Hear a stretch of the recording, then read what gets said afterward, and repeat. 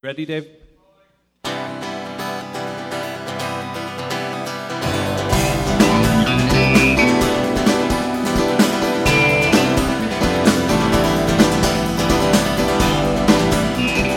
Hey, everybody. We are Hey. Don't Let's Start, a podcast about They Might Be Giants. And true to form, this episode, Is about They Might Be Giants. yeah, we will never deceive you.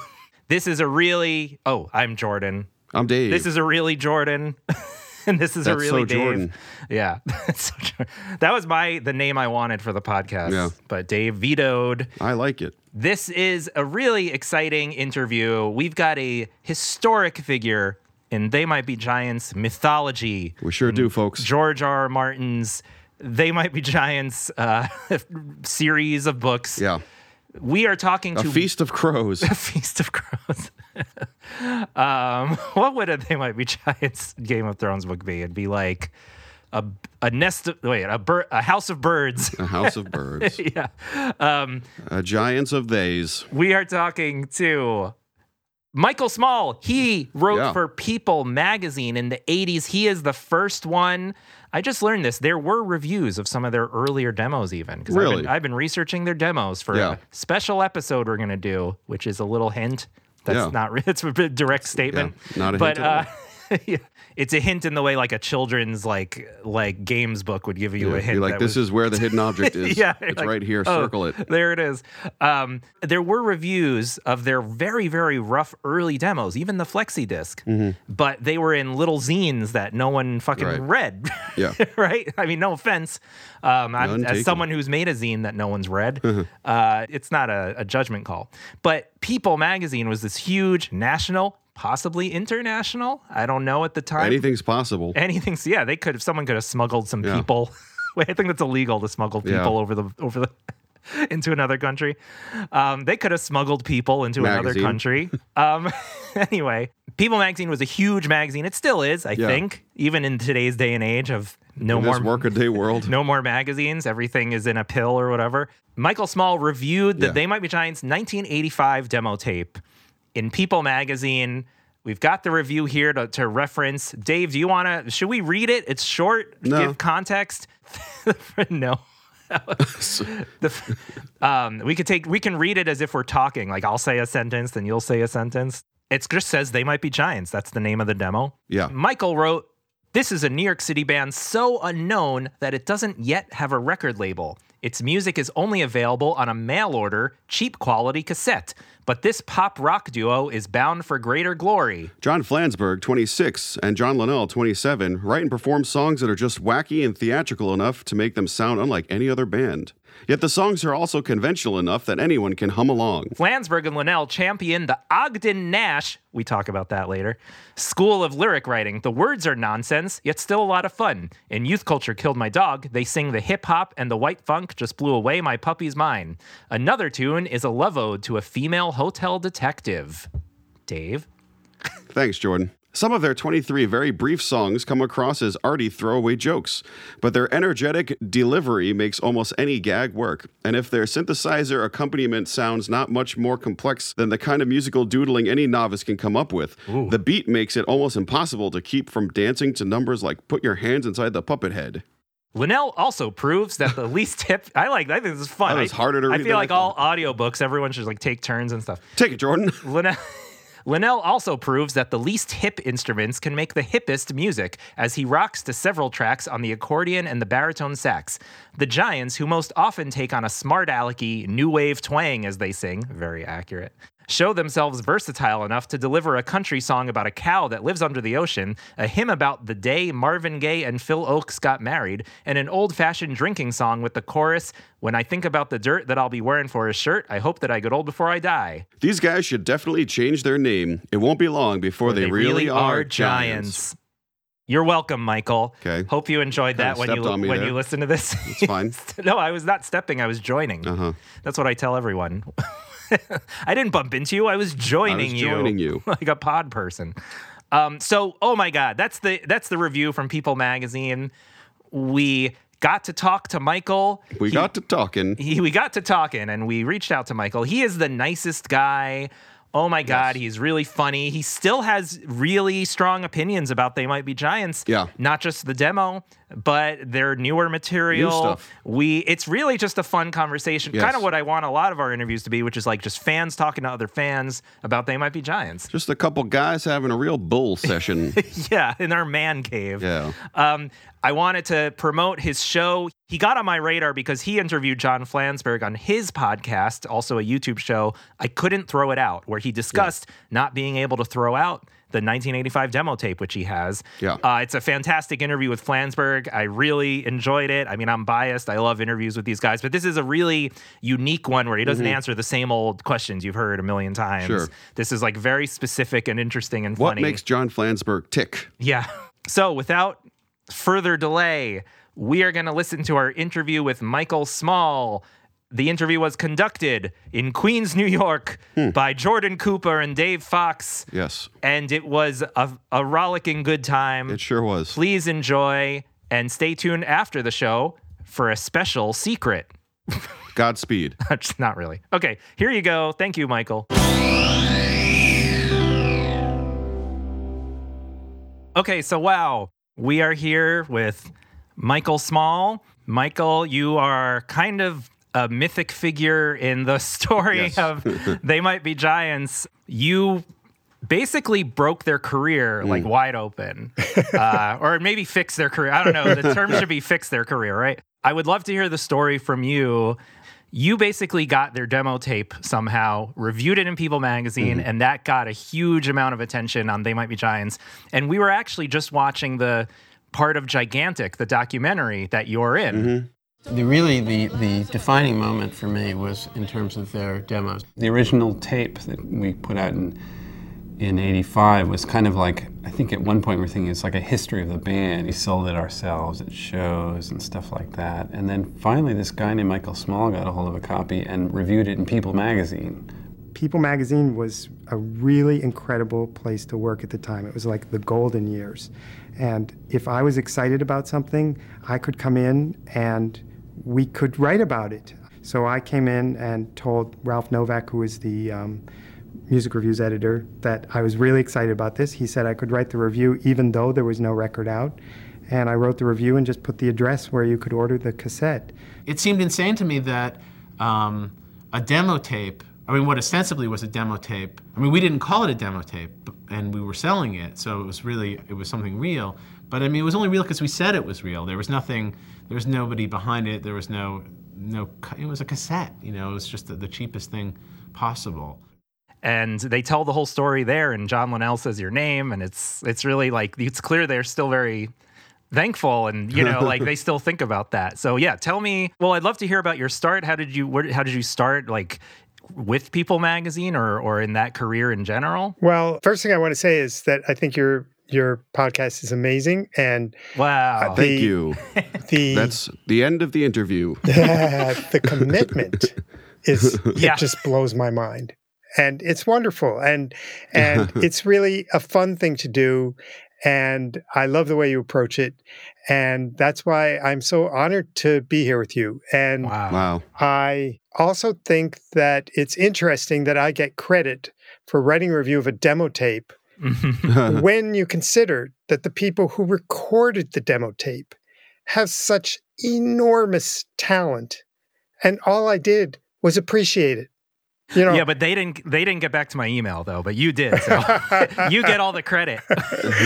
Well, I mean, it's just more and more now that I'm revisiting the time when I reviewed that demo tape and doing an episode on my own podcast about those memories, that I more than ever appreciate They Might Be Giants. They are my favorite band. It just confirmed that they're my favorite band. The elements that I saw back then are still there, but I didn't even pick it all up. There were things that I missed that I'm getting now, and I'm so glad to be part of it. But to answer your question, I was in book publishing, and I had applied and my very first job was in book publishing for a year. And I went to apply to be a fact checker at People magazine. And they told me that there were no jobs. And the woman who interviewed me had these stringy plants hanging in her window. So when she told me there were no jobs, I just said, those plants need some attention. I happen to be a lifelong gardener. And so I said, can I have a pair of scissors?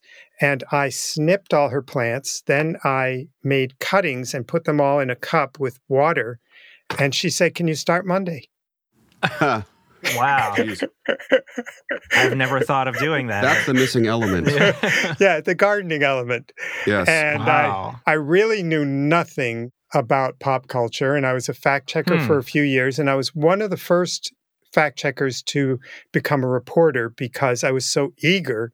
I would go to anything and do anything. And I was very interested in alternative, what we called college rock at the time, because friends of mine had turned me on to it. I remember at the time we debated, like, is it college rock? Is it alternative rock? Is it progressive rock?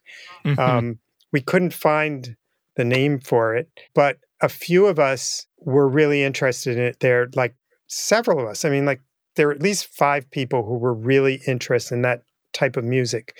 And we had such a great time together. It really was a dream job. I often thought that I should just give them back the money because they shouldn't be paying me to have such a good time during those years. And I was encouraged on so many levels. And even though I was not a good writer and I really had a lot to learn and a lot to learn about reporting, they encouraged me. And one of the things they did when I came in and said, this demo tape is amazing, they said, you can review it. Wow. Which makes no sense. How did you get that demo tape?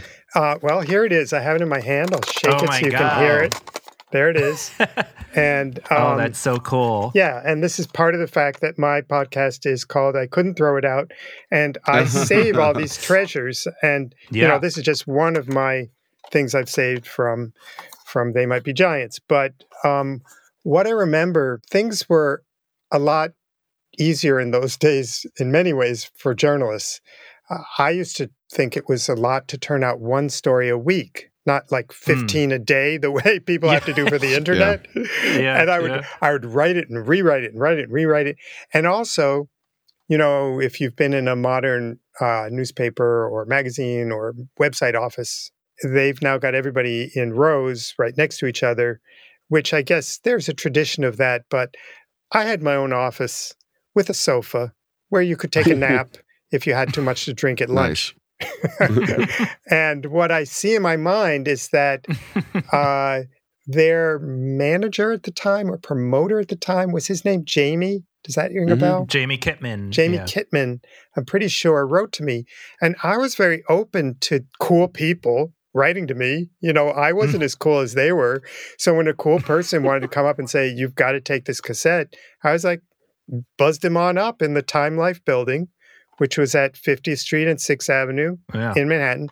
I was so excited to be in the Time Life building because Time Magazine, Life Magazine, Sports Illustrated, Money, they were all, at that time, all those magazines came out of there. And it was a really exciting place to be. Pretty sure we were on the 29th or 30th floor. Buzzed him up. He came up and handed me this cassette. And I had what was then a very exciting piece of equipment, which was a Walkman. And I'm pretty sure that I went to visit my parents who were living outside. They were living in Louisiana at the time, I think. And I remember having this in my Walkman. I was on some sort of transportation to go see my parents, wherever they were. And it blew my mind. I was like, I love this. I love this. Yeah. And I can tell you why, listening to it again and thinking about it. First of all, I love music with a sense of humor, and they deliver on that. It was so much fun to listen to it. The songs are so catchy and melodic. Like you can sing them as soon as you hear them. And a lot of people, I know, spend time trying to get to the heart of the lyrics. Yeah, we sure do. I feel like to some extent, that, at least for me, and it's different for everybody, that the lyrics have a wonderful sound. The sound of the words is amazing. Saying the words feels really good. And the precision of the images, the clarity, unusual words, I just love. But I, at that time, was seeing it more like Ogden Nash. I wasn't looking for, and I mentioned that in my review. Yeah, we just, before talking to you, we read the review again, and it does say a kind of like nonsense lyrics, which I think in our first episode, I feel like we talked about that review, and we talked about if they are nonsense or not, and even John and John have kind of gone both ways in interviews, because in one interview, Linnell will be like, oh, it's nonsense, and then in another interview, they'll tell this like really personal story, like, oh, that's based on this and that and that. And you're like, oh, okay. So it's really, they kind of don't give a clear picture of, and I don't know if it's even song by song or even line by line, if like that line's nonsense, but that line's not. And, and as a songwriter myself, I've done that. I've written songs based on a personal experience, but I will throw in something that just kind of pops in my head that I don't quite know the meaning of, almost as a way to not keep it too like on the nose, or to like, and freer, or like unfathomable a little. Yeah, freer. That's a good. Yeah, it kind of opens it up. I wonder if there's that to it. But yeah, your review mentions Ogden Nash, which I'm not very familiar with actually. We were actually Googling him. Oh. Yeah. Well, that leads me to something else that I wanted to mention to you, which is that.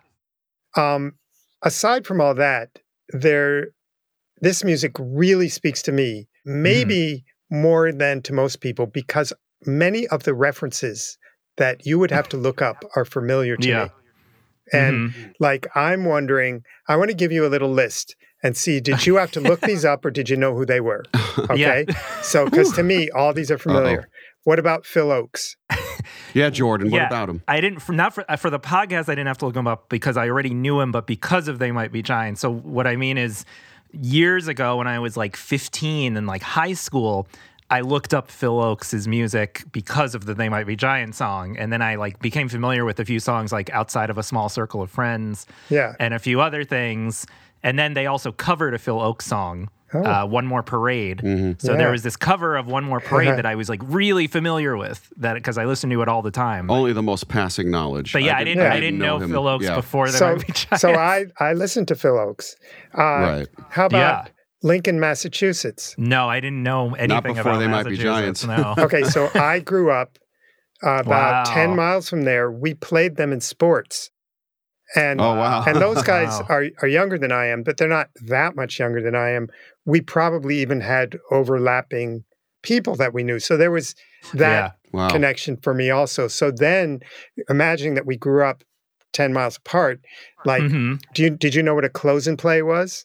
No, and we didn't even know. I missed out on that for when we talked about Toddler Highway in our like second episode of the show. That was before I was getting super obsessive and researchy. But only recently I found an old commercial on YouTube for a close and play, and I'm like, I wish we played a clip of that. It's Kenner's new electronic close and play phonograph, now with solid state sound. Batteries not included. I like close and play. It works in an easy way to make it play. Close the top. Lift it up to make it stop. Let me play the close and play. Kenner's new electronic close and play phonograph. 45 RPM records not included. So in my life, I wanted a close and play. And I had portable, when I was little, I guess I had a penchant for this kind of stuff early, because when I was I could have been no older than 8 and I was probably 6. I had 2 record players that were portable that I carried around and played records on. And they were not a close and play, and a close and play seemed more modern. And and for those who don't know, a close and play was a record player. You closed it, and the needle would go on the record, and you put the record in, you closed it, and the needle, and it would play. Which probably was horrible for the records, I'm sure. But anyway, so that was a reference that I knew because I had wanted a close and play when I was young. Well, the other ones I just want to say, like, only recently listening, because I took it for granted back then. on the demo tape, you can hear little whoops and things that sound like Prince and Michael Jackson, who were making music at the time. Yeah, and Youth Culture, Kill My Dog. Yeah, so it was, I don't, it's research. That I knew. It's research now. But when we heard it, it was current. See what I mean? Yeah. So it was like, of course, that's what we're hearing. And also the hip hop parodies. Hip hop was pretty new then, but let's see, I started working on my book about hip hop in 1990, and this was 85. So it was pretty. They were on the edge of all those sounds before anybody. And we, as record reviewers, would receive these hip hop records. So I certainly would have been familiar with it. One thing I don't know if you know, but when maybe you've been in this position, when you're a record reviewer at People Magazine, everybody wants to send you everything. So you literally get so much product that opening it takes hours every week. Yeah. Well, I'm on the other end because I've sent my album out to music blogs and stuff, and I'm just like, it's like doing the lottery. I'm just like, they're not going to even open this. You know why? It takes hours to open. Yeah. Think about it from their point of view. I try to make it like attractive and draw on the envelope. Listen to me. But slip a 20. I gave the Flaming Lips one of their first ever reviews because I found them in that pile. They Might Be Giants. And I was really looking for people who were going to send me something unusual and wonderful. And I was bored by a lot of everything else that was out there, even though I probably wrote off things that were good. I was looking for exactly this. The one other thing that I want to mention in terms of references, it's jumping ahead, but since it's the first album is now called the Pink Album, is that right? Well, not officially. I don't call it that personally. I call it They Might Be Giants. Okay, so we'd rather die than call it that. Or I just call it the first album. The self-titled. Okay, yeah. I mean, I think there's a lot of colors on the cover, so I never understood that. Well, that's what I want to talk to you about, which is, I mean, it seems relevant since many of the songs are the same songs as the demo tape, just not the same versions. But like, I also covered the arts in general. I covered the art scene for People Magazine, so I did a lot of reporting about Keith Haring and people like that. I actually wrote his obituary in People, which was extremely sad thing to do because I knew him. I remember when that happened. And so through that, I thought Rodney Allen Greenblatt was the greatest thing ever. And then he's on the cover of this band that I reviewed their demo tape. It's like it was this world where that was all part of one world is what I'm trying to say to you. And and the last thing that was a big surprise to me when I went and looked at the demo tape again is I remembered incorrectly that that Everything Right Is Wrong Again was on the demo, and it wasn't. Yeah, that is weird, actually, because it's on their 1984 demo. It's like, and they put out a flexi disc, this like little very thin vinyl, and it was like side 1 was Everything Right Is Wrong Again, and side 2 was like You'll Miss Me, and that seemed to be the song they were putting out there a lot. And then for some reason, it's not on the demo. It's really weird. Well, this is like to take the overlapping full circle. Is that I have a few all-time favorite movies that are not so popular with everyone else in the world, and one of them, which you know where I'm going, is The Long, Long Trailer with Lucille Ball and Desi. That movie, I guess you may have seen it now out of research. I would have, when we did our first 2 or 3 episodes about the first album, I was not as obsessive. Like, I thought it was going to be more a casual chat show, kind of like what we're doing. Now I would have seen it. But I still haven't, and I've been meaning to. But I would have at the time if I was obsessive. Like, I've been watching tons of movies for the podcast. But did you find the past year or two? Did you find it funny when you saw it? I remember liking it. Yeah. That's the ticket.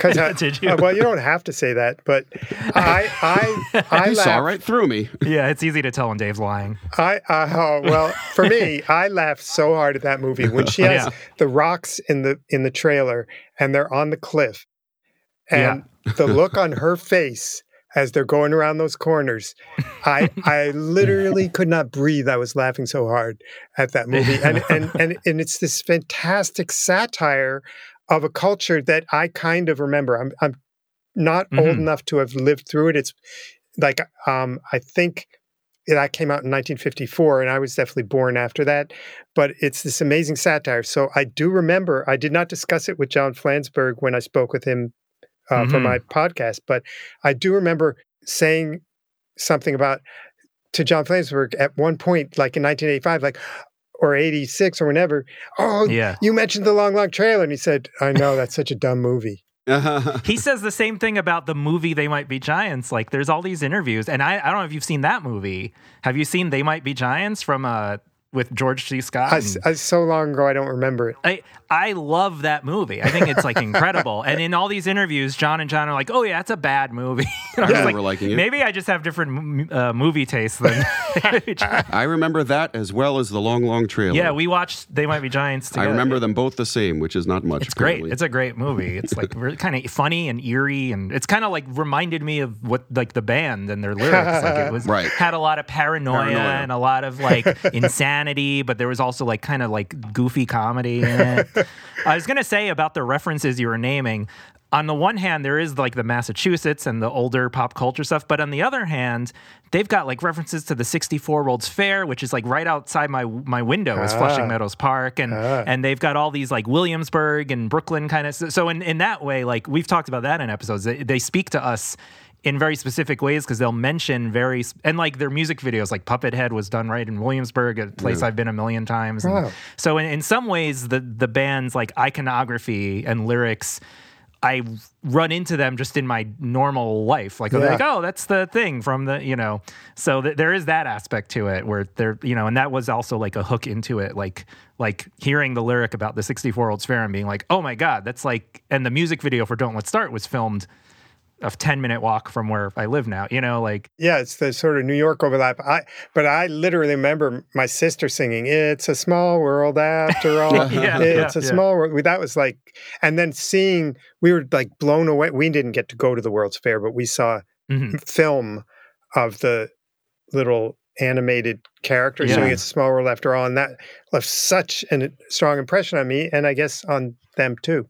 Yeah. I mean, I went to the Disney World version of that when I was a little kid. I want to talk more about like your reaction to the demo, because I was also re-listening to the demo, and it really like boggles my mind. Just like, what does someone make of this? Like, it really is a crazy collection of 23, and some of them are sort of traditional songs, but a lot of it is like some of their weirdest, and not just weird, but like very raw weird material. Like it's not even like the kind of like more maybe like the mixes and like the vocal performance is a little more grotesque on like the demo. Like they kind of like they slightly normalize things a little when they re-recorded them. Like for example, Hotel Detective. Yeah. On the first album, he's singing it like kind of a very boisterous, like she's got her ears to the wall. But on the demo, it's like a weird. She's got her ears to the wall. Like he's doing a weird, bizarre voice. You know what I mean? She's got her ears to the walls, and she's tapping the calls. If you got a secret, boy, forget about it, 'cause she's a hotel detective. Yeah, she's a hotel detective. A little hotel detective. Come on in. So I actually think your review really captures it. Like your review kind of mentions like, yeah, they're artsy, kind of smart alecky guys, but there's like also kind of a goofiness there. And like you use the word wacky, which I think like became like a bad word for a lot of They Might Be Giants reviews. But like, since you're the very first, I think it's like fine. But yeah, in terms of what else jumped out at you on that first listen and that inspired you to be like, I have to write about this. Like, was there a moment, was it right away when you pressed play? Do you remember? Or was it like a little into it? You're like, okay, this has to be, the world has to know about this. Yeah, I loved it right from the start. A word we have not used, which is really important that I've learned from my more recent listening, is imagination. Yeah. What amazing imaginations they have. Amazing. And ability to preserve what comes out of the imagination. For most of us, it just flits away. I just am in awe of the way their minds freely pull up associations and images. Yeah. And yet there are songs that as you're saying, that I think really have a message that sticks with me. I'm thinking ahead a few albums, but No, that's fine. Unrelated Thing Yeah. is Yeah. is a really amazing relationship song. You are a fan. Yeah, no, you really know that. Yeah. I wanted to ask you a little about other songs, other albums you like. You mentioned in your interview with Flansburgh, which I encourage all of our listeners to listen to or watch. That was like a great interview. You mentioned like Nanobots didn't hit you very strongly, which I thought was like an interesting thing to see someone say that to John Flansburgh. Yeah, it didn't. Yeah. But I didn't do a good job of following up because he told me that one of his albums sounded kind of like gargling on coffee grounds or something. He didn't like the audio. And Interesting. I didn't say, which album do you mean? Yeah. I think I have a feeling I know. I think he was talking about The Else based on other interviews I've watched of him. Oh. Not to be too like all-knowing. But when he started to say that to you, I'm like, oh, he's talking about The Else. Because he's talked about like The Else being this The Else is really great. harsh album or something. I love The Else. Nanobots, it's a mixed one for me, but there's a few really strong ones that I love. And there's some that I don't. So that's like a mixed bag album to me. But there's a couple great ones on there. Yeah, I like some of the songs on The Else, although I mentioned, I'm discovering, not rediscovering these newer albums now. And I listened to all of it way too much. I made that playlist. I put that playlist on my website and made an Apple playlist, and that is just always playing. And I love the song that's called AAA. Yeah. Yes.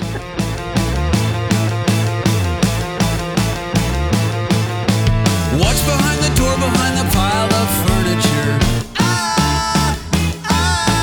Reach inside the wall and feel around. I think there's we have this older setup when we're driving, and Apple Music always starts at the beginning of our collection, and AAA is the first song, and I have now heard that song like 5,000 times. That's so funny. That's a great album too. The one that's on. That's Glean, right? Yeah, Glean. Yeah. Glean is that's a really strong Wow, album. impressive. Yeah, they had a strange, they kind of bounced back. Like there's a few albums in the 2000s that didn't quite hit me, but then after about 2012 or so, I started really getting back into them just as like a I think fan. they were able to get a little bit looser after all the children's albums maybe and the TV stuff. Yeah. Maybe they were getting back to their creative art roots. Yeah. You quote from Hope That I Get Old Before I Die, which I love because, I think, the best reviews of They Might Be Giants, and as a fan, I've read a lot of them, especially when preparing the podcast. I'll look up, what did people say at the time, you know? One, pet peeve I have is they always, quote the worst, my not favorite. They'll pick, kind of a silly lyric, and then they'll be like, this is a silly album. And I'm like, why didn't you pick a more, interesting or ambiguous lyric? And for me, you quoting, I think about the dirt that I'll be wearing for a shirt. Yeah. That to me is this, it's like a funny, dark, Yes.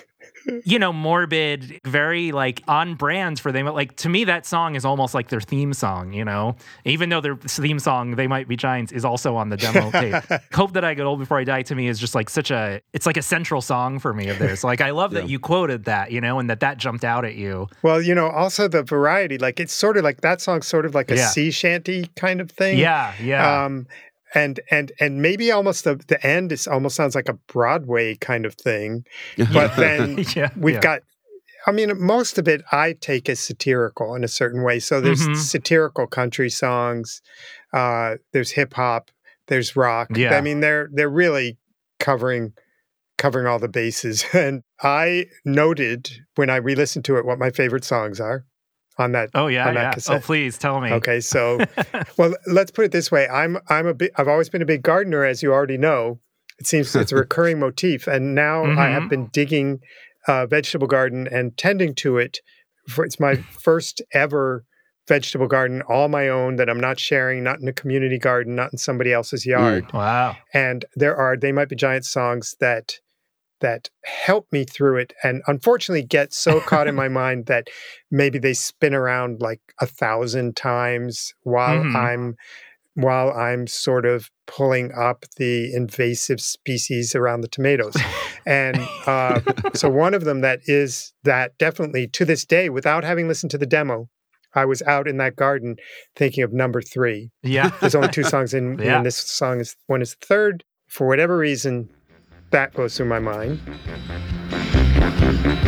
There's only 2 songs in me, and I just wrote the third. Don't know where I got the inspiration or how I wrote the words. Spent my whole life just digging up my music's shallow grave for the 2 songs in me, and the third one I just made. Yeah.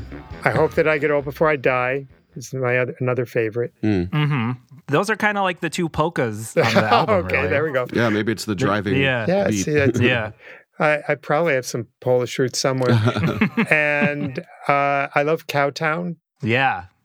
Just because it's nonsensical. I mean, maybe it's not Ogden Nash. Lewis Carroll, like... We tried with Cowtown. I don't know if we ever approached any sensible interpretation. I don't think we cracked that one. Yeah, I don't think we cracked it. Exactly. I don't think you should try. I do think it's about death, like a lot of their songs are, but just some sort of like winding road to get to death. But I'm not quite clear on what that is. But yeah, that's sort of a topic that in art has been kind of popular for obvious reasons.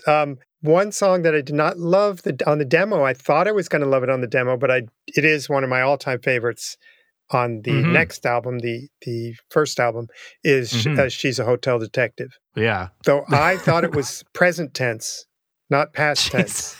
Sure, yeah. That's funny. Did it come with a track list, the demo tape? Or was it just that blank? Not that I know of.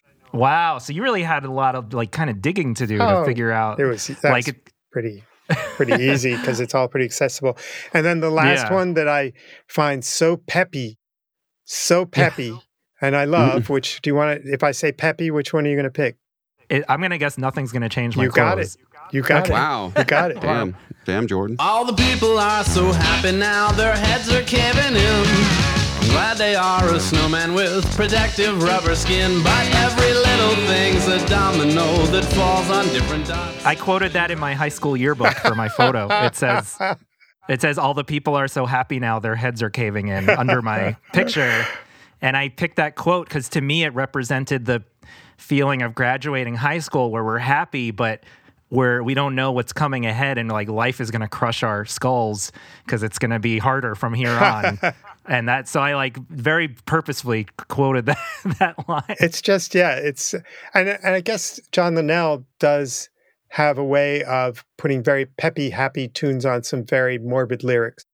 That song's very, I think we did crack that song. It's about a it's about a corpse in a graveyard.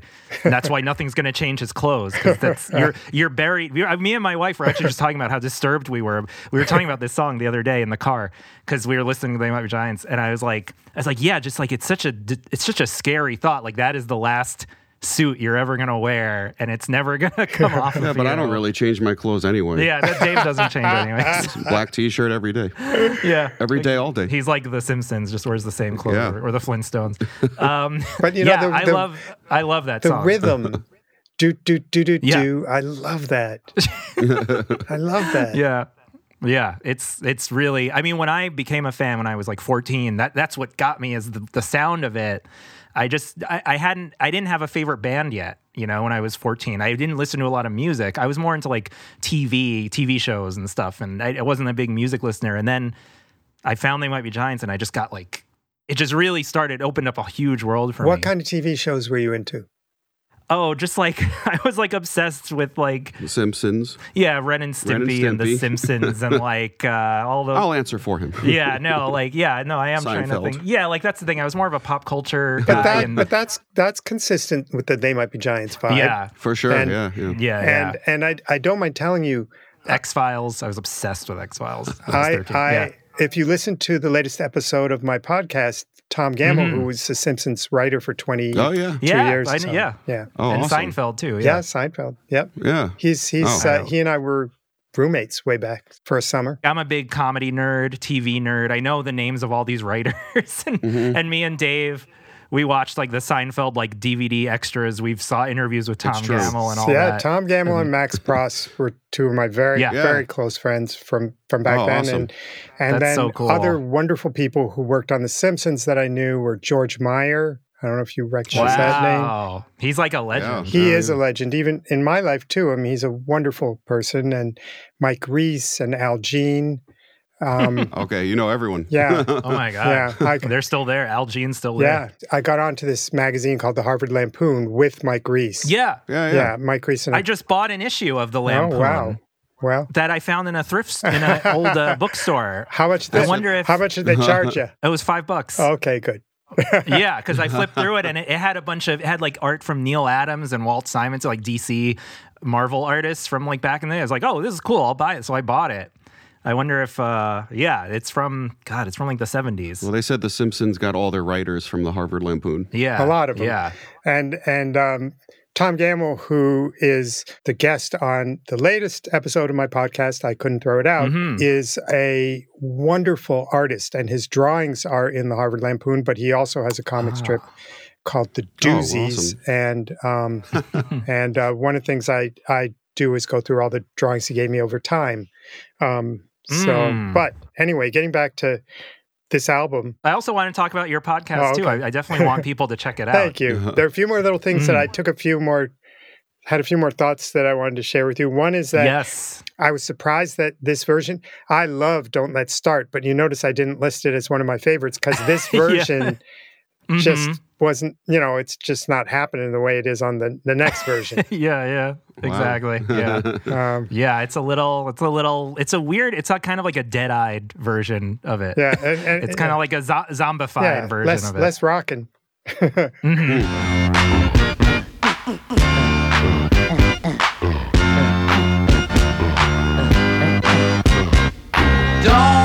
Don't let's start. This is the worst part. I couldn't leave for our world that you were my precious little girl, but don't let's start. But it's still a wonderful song, obviously. And then I was reading on the amazing They Might Be Giants wiki about You'll Miss Me. And they said Hilly Crystal sang the first version. And I knew Hilly Crystal because my play, The Cool Club, was put on at CBGB, which was a rock venue, but they had a gallery next door. And I bought all the lighting. CB's gallery. Yep. And I put up all the lighting. I've played there. Oh, there we go. So, wow. That lighting that you probably played with, I bought. Because there was no good lighting for the stage. And we put on my play there, and Hilly Crystal kind of produced it in a way. I noticed that on the wiki, there was a lot of discussion about the meaning of 32 Footsteps. And to me, that one is obvious, because the key line is, why'd she leave?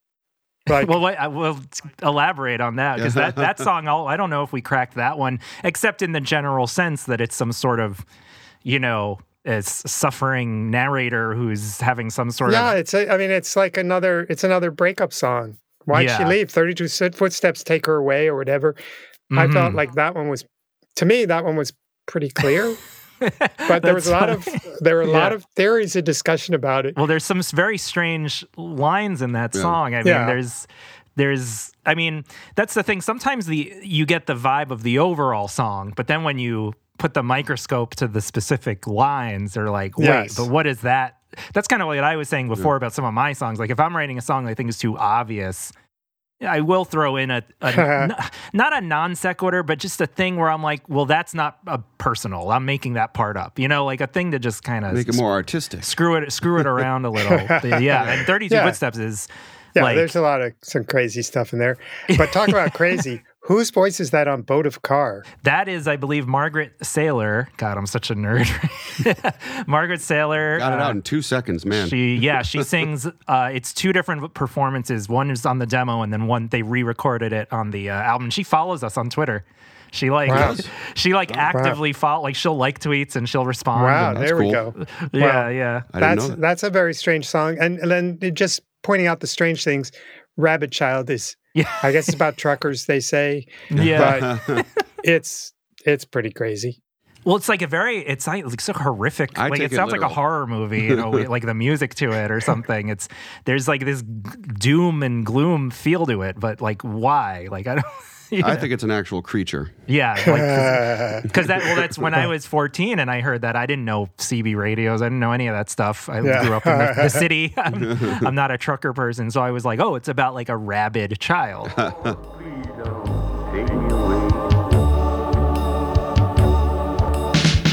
Rabid child stays at home, talks on a CB.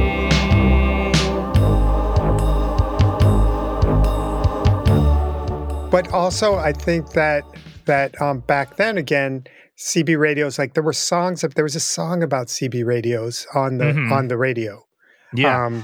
And so I think it was a little more, in the culture. Yeah. Well, you don't need CB radios anymore, obviously. You use your freaking cell phone. Yeah.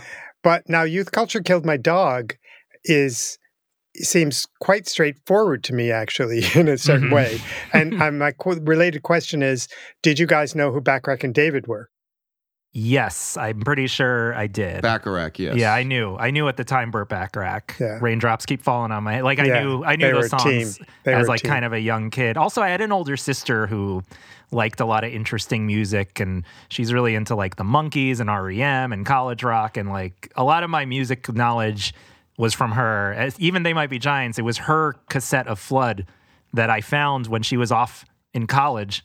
And I was digging around in her room for whatever reason. I was specifically looking for it because I thought about They Might Be Giants randomly one day.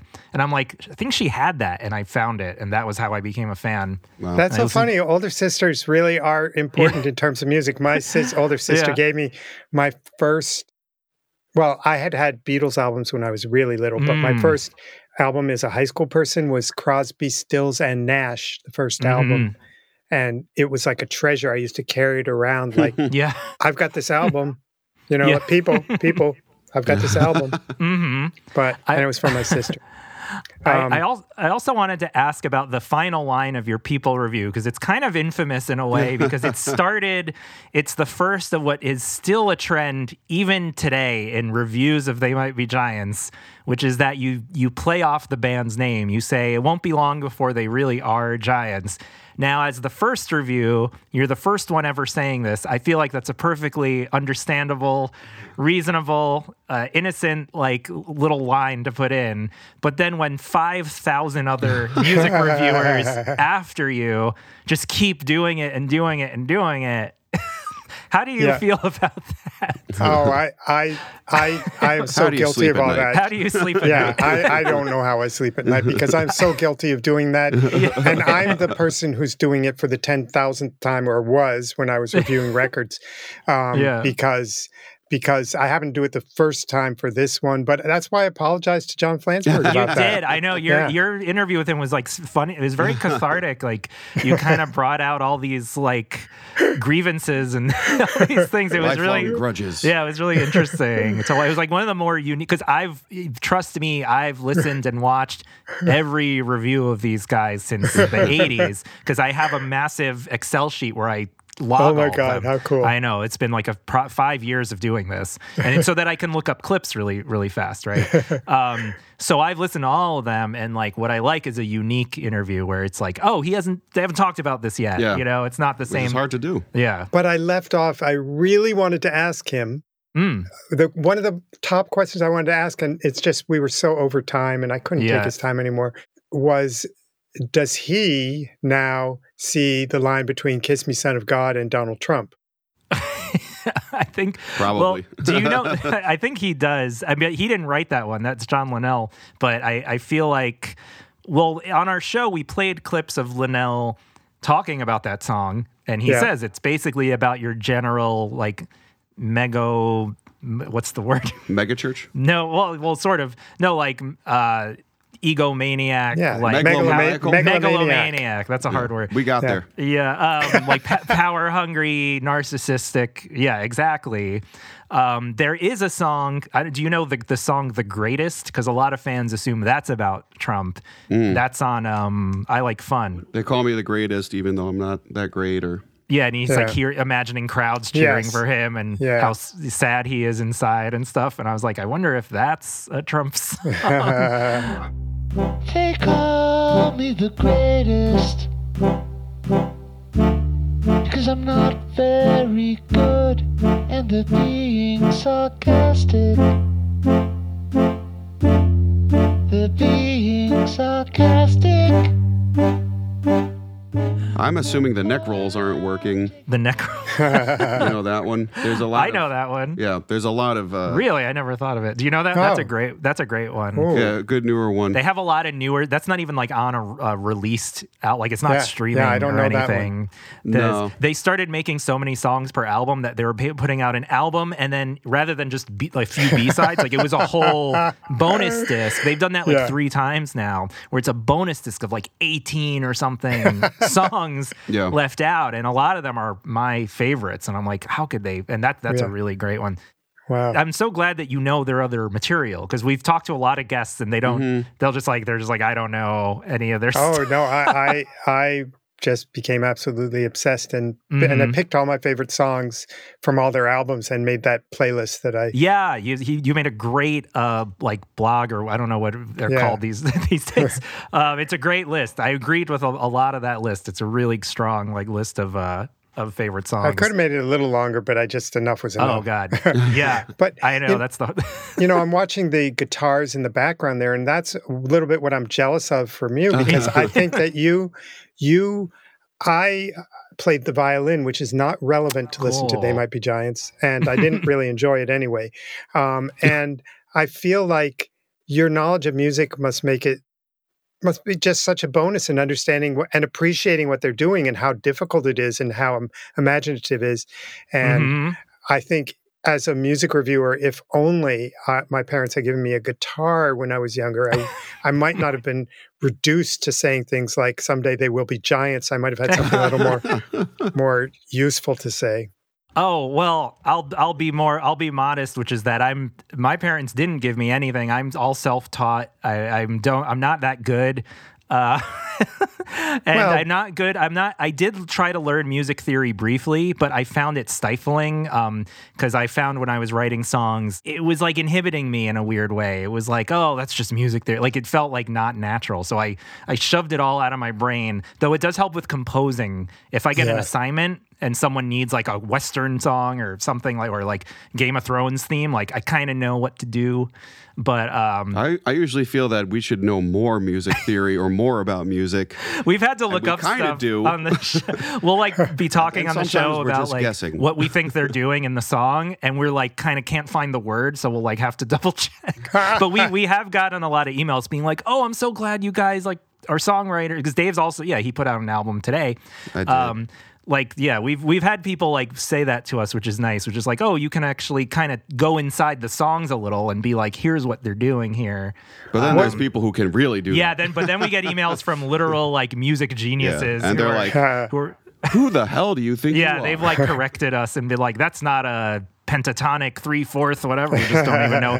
That's not. I'm not a very technical minded. I'm more like instinctual kind of songwriting person. Now, Dave, is your music distinct from Jordan's? I mean, I'm sure it is, but like, in what way is it? Is it a different genre? I play punk rock, but I was the bass player in Jordan's band. Yeah, my albums it's Dave on bass and backing vocals. So I think I brought a little bit of the punk sensibility. I mean, there's definitely some dovetailing in there a little bit. But pretty much straightforward, punk, fast, aggressive. Yeah. And the other thing, in terms of They Might Be Giants, my goal is for people to hear my music and not think I'm a They Might Be Giants fan, because it's just so, I don't want to make it obvious, but still I get emails from fans being like, your songs sound just like They Might Be Giants. I don't think they sound just like They Might Be Giants, but I think that your spirit is similar. Your sound is not, but your spirit is. I've been compared more to Violent Femmes than They Might Be Giants over the years from total strangers who don't know what I like or anything. They'll be like, Violent Femmes. Like I have a bootleg of one of my shows where a guy sitting at the table where the recorder is, he's like some British guy, and he goes like, he's like a mini Golden Gano. I just love that. We loved them. And we went to see them like in maybe 2018 and 2019 and on a rooftop in Manhattan.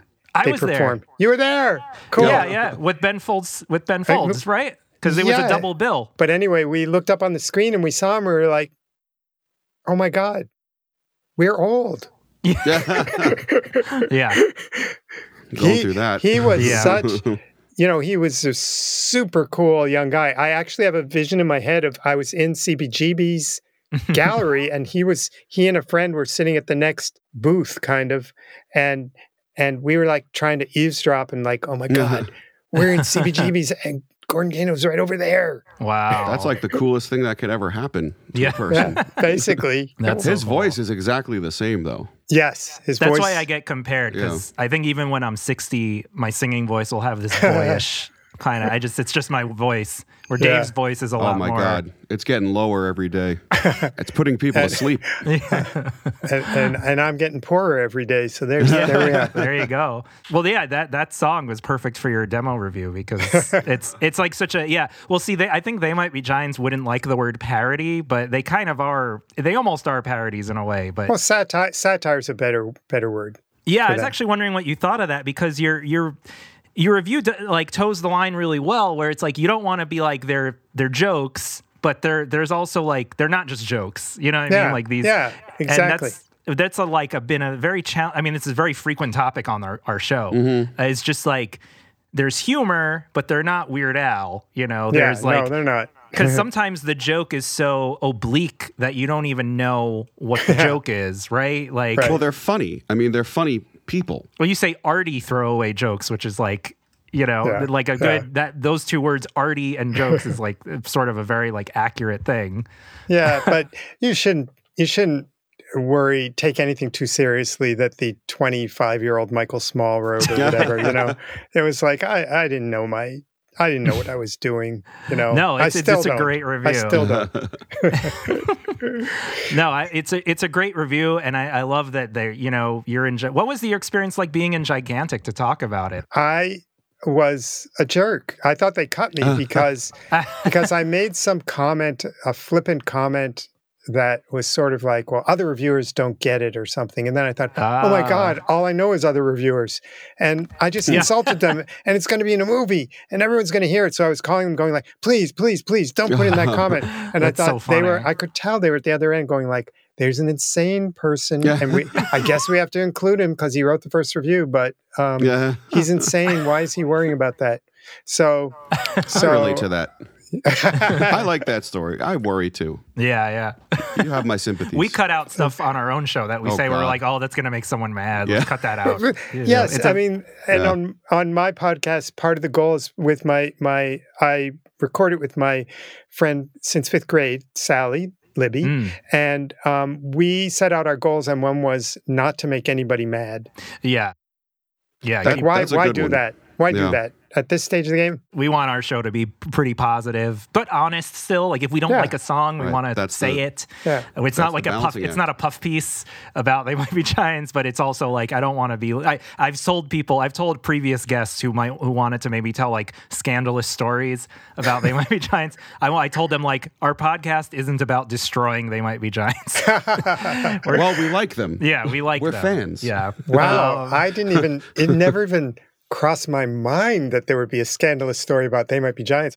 So, I wanted to ask, so over the years, have you like, since the, from the demo tape review to the future, like, did you next see them live? Did you, like, especially in the 80s, like, if you have any memories of like following the band or were you kind of busy with other stuff? Yeah, I was so busy. I mean, with one band or another, I followed some bands on tour, and I went on tour with the Pixies. Oh my God. They're my other favorite band. I went, I was with Stryper, this Christian rock group. I know Stryper. I've heard of them. I went salmon fishing with the Gin Blossoms. That's a good name of a memoir. And it goes on and on. So you've lived a life. There was always another thing to do, but I did see They Might Be Giants several times. And as you know from the episode of my podcast, they dedicated this concert to me in San Francisco, which was super meaningful because a lot of people from work were there, and this was a job where I was like this magazine guy at one of the first websites, which was Wired's website called Hot Wired. And it just meant so much to me that people got to hear, oh, okay. Wow. Yeah. I'm at least I'm friends with They Might Be Giants. Yeah. Well, I want to hear about, I might not use this, but touring with the Pixies. I was going to ask the same thing. Yeah. Not to digress, but just being a huge Frank Black We're both, fan. Frank Black is like, so I tell, when I give people my album, especially in record stores, and I drop it off, I don't say They Might Be Giants, but I do say Frank Black. I say Frank Black is like my favorite songwriter. When I say touring, I didn't go to 20 dates with them. I went to, they were in Boston, and I went and hung out with them while they were there, And so I think Kim Deal is a genius. I loved The Breeders. I think it's the best rock music. I just think she's so smart. So I was very impressed. I was so focused on how much I thought she was amazing. And there was a lot of smoking. I remember a lot of these bands I went with. I also were with the Blues Traveler, and I was in a van with Blues Traveler, and there was so much smoking that it was like being just driving around in a little cloud. Yeah. So these things were a long time ago, but I am going to get out my tape because, on my podcast, I revisit all these things I've done, some of them for People Magazine about celebrities, and some of them just what happened to me in high school. And I have the tapes of my interviews with the Pixies, with XTC when I met them. They're my other favorite band. Yeah. Wow. And Jesus. all these different people. I have all these tapes, and I have all my notes, and I'm going to honestly, I'll remember it when I listen to the tape and do an episode about it. I love The Breeders too. I love how The Breeders albums sound. Like I just love the sound of them. Like I haven't, it's not like They Might Be Giants where the songs stick in my head. Like I couldn't really sing you many Breeders songs, but like there's a certain mood. Like if I'm driving, I'm like, I just need to listen to like that kind of music, and I'll just put it on. There is one song that is like one of my favorites that I do hear while I'm gardening, but I'm not gardening. I have to go, if you wanted me to tell you that song, I have to go get my hoe and get out in the garden. That'll be the follow-up episode. But yeah, Frank Black, I feel like me and Dave could easily do a Frank Black podcast where we just talk about we both have all of his songs like memorized, and I used to cover a bunch at my shows, a bunch of his songs. I see a theme. You like all the smart people. XTC, Frank Black. I love Talking Heads. They Might Be Giants. Yeah. I love nerdy art rock, like artsy like the rock smart people. kind of stuff. Yeah. Well, I also love Metallica, so... Yeah, Dave's a big Metallica fan. I did a story with them too. God damn it. Really? Oh, what was that right like? after the burning. Remember when he got burned? Really? Yeah, of course. Yeah. Well, I wasn't there, but I know about Hetfield, it. right? Yeah. Yeah, wow. I didn't connect with them. Yeah. There were a lot of bands I didn't connect with, but there were some I did. Yeah. Any like final thoughts about like in terms of like how important your review was for the band and how it opened them up? I mean, maybe eventually they would have gotten to where they are anyway, but I feel like you really kind of kickstarted it. Like who knows? They could have not had their first album until 1992 or 94. You know what I mean? Like the most important thing about that review is how it reflects the generosity of John Flansburgh and John Linnell, who have always given me credit for listening and appreciating and writing it down. If it hadn't been me, it would have been somebody else 6 months later. I did not do anything great, and yet they've been so generous. No, I mean, come on. You know I didn't do anything great. I just wrote hundreds of record reviews. This was one of them. I will add, and it did a lot for me. And to maybe to wrap this up, it did more for me because they kept giving me credit, and that's why I said I feel like they're my friends, even though because of the background being so similar, and even though I'm not really their friend because I don't know them that well, but you're their only friend. You're not their only friend. Exactly. But I am the little blue nightlight. I was working at MSNBC as a website manager, and I did not have a good news background, and I really wanted to get out of popular culture into news, and they had taken me in, and I was so excited to be there, and that was another amazing job. MSNBC And then also Entertainment Weekly and People Magazine were all jobs where I felt like I should just pay them. And so I was at that job, but feeling insecure because I didn't have the background everybody else had. I'm sitting with these people who, like they're political junkies who covered things and had experience. And somebody brought up They Might Be Giants, and I said, well, I wrote their first review. So I didn't know what they were doing, but they went online and looked up Michael Small, They Might Be Giants, and then everybody started yelling, oh my God, we're on this page. It must have been on the wiki. It's this whole page that Michael Small and They Might Be Giants. And that put a little halo over my head. That and when Larry O'Donnell came by and gave me a noogie. I used to have hair back then. He came by and gave me a noogie. The They Might Be Giants review and Larry O'Donnell's noogie gave me status at MSNBC and made my life better. Wow, that's amazing. There you have it.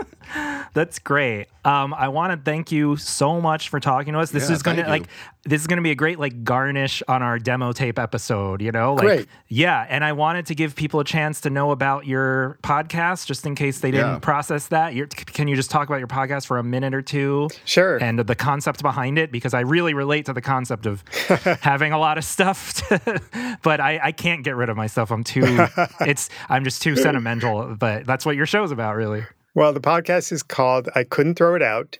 And in each episode, we dig up one of the treasures I've saved. And I've saved a lot of stuff. It fills 24 boxes that used to be in my friend's garage. And now we have an attic, so it's been moved to our attic. And it is highly curated. It is not like I save everything. It's 24 boxes of highly curated things, except there is pretty much almost every card and letter I've ever received, every paper I ever wrote for school, but probably of most interest to other people, although I hope to make it all interesting to people, is that I saved every cassette tape of every interview I did during 15 years at People Magazine, plus different versions of the story, all my notes, memorabilia, while you were out note with a thing from Andy Warhol calling me, that kind of stuff that I've saved. And I feel like the treasures we save have stories in them. That's why we save them. The stories are more valuable than the treasures themselves. And so my co-host Sally Libby and I go through these things, and in each episode we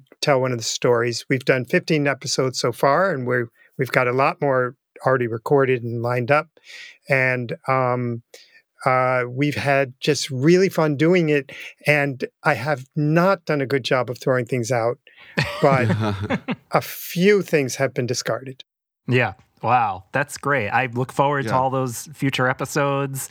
Again, to our listeners, the John Flansburgh one's fantastic. It's really fun. And it's on all podcast services except Spotify because Joni Mitchell was our first episode and she's boycotting Spotify, and it seemed really weird to be on Spotify if she was boycotting. Sure. That is weird, yeah. Because I spent a full day with her and did a couple episodes on that. And we have a lot more information, like They Might Be Giants playlist, and you can also hear the whole Hotwired interview at throwitoutpodcast.com. Awesome. Jinx. There you go.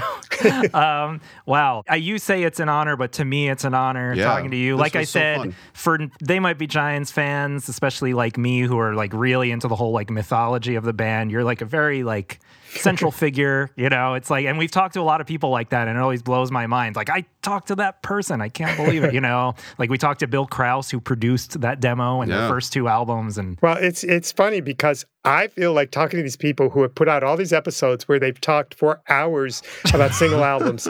That's impressive to me. Yeah. So right back at you, and thank you so much for including me. Thank you so much. Thank you so much. That was great.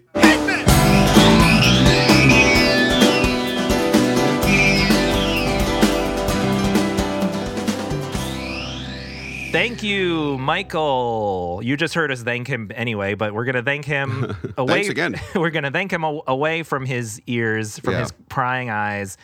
That was a very fun interview. That really was fun. It was meant to be, my intention was that it was going to be a very short interview that would be with us talking about the demo. But it was so good. We said, fuck it. Yeah. Release the whole damn thing. Fuck our corporate overlords. Exactly. We're going to do what we want. We're tearing up these contracts. Yeah, it was just too fun to talk. Yeah. I feel like we could have talked another hour about all his other stories in the music journalism Frank world. Black. I want to know more about that. But yeah, I want XTC, all these. Oh Everybody. my God. Everybody. So thank you, Michael. That was great. Our next episode is going to be about the 1980s demos. We're going to talk about the demo tape, but I'm also preparing some thoughts, some feelings about their other 1980s demos, because they kind of have a massive pile, probably some that have never been discovered still, of 1980s demos of a lot of these songs. I'm trying to organize something that will make sense to new and old fans alike. So that's our next episode. That's really big of you. Yeah, thank you. It actually is. It's a huge ordeal. They have like 12 different versions of Put Your Hands on the Bubblehead. Well, I can't wait. Yeah, I'm going to play them at Dave and get his those YouTube reaction videos? Yeah. Maybe we should do that. Dave reacts to Jordan. Yeah. I don't think you'd see much. Dave, you're like that old silent film where it just keeps showing the same face, and it shows like a grapefruit, and then it shows like a baby. And I'm a grapefruit. Yeah. I'm a grapefruit. That's our new slogan. That's our new catchphrase. Jerry. We got to make shirts. Don't let's start a podcast about the Amo Giants. I'm a grapefruit. Anyway, enough silliness. My God, how do you people even stand me? Please, what did you think of the interview with Michael? I thought it was good. Not you, Dave, the listener. I'm just joshing. What are your thoughts on the 1985 demo tape? What are your thoughts on Michael's review? Email us at don'tlet'startpodcast@gmail.com or tweet at us and follow us at don'tlet'spod. Always a lot of activity there. I try to keep it alive. I try to keep it going. Yeah, keep it going. Engagement, they call it. And if you want to support the show, this would actually, listen, guys, this would, if you want me to make more episodes of the show, nothing puts a better fire in my belly, fire under my feet. I guess those two things mean the same thing. Like a little cashola, a little incentive. I want to please our paying donators. Thank you to all of you who do it. In order to do that, you can go to podcasters.spotify.com/pod/show/don't let's start. I think you could just Google it and it'll come up, the home base being the Spotify. Spotify bought out Anchor. We haven't really talked about this publicly. Yeah. But I have no opinion on it. We got a huge payout. Yeah, that's right. Spotify, we had a big party, insider party with all the big Spotify people. Anyway, Google our home base and click on the support this podcast button. You have a few options. It would be a delight and a privilege and a pleasure to make content for you, to entertain you. And I am excited about the show again. I want to make a bunch of episodes. We're so close to really cool albums that I have very, very strong opinions on. And I know Dave does too. I sure do, Jordan. It's going to be fun. Thank you again to Michael. Thank you. Thank you to me. Thank you to Dave. Thanks, everybody. See you next time on Don't Let's Start, a podcast about They Might Be Giants. Goodbye and so long. No, nothing smelling like a rose. But I don't care if no one's coming up for air. I know that nothing's gonna change my clothes ever in my house.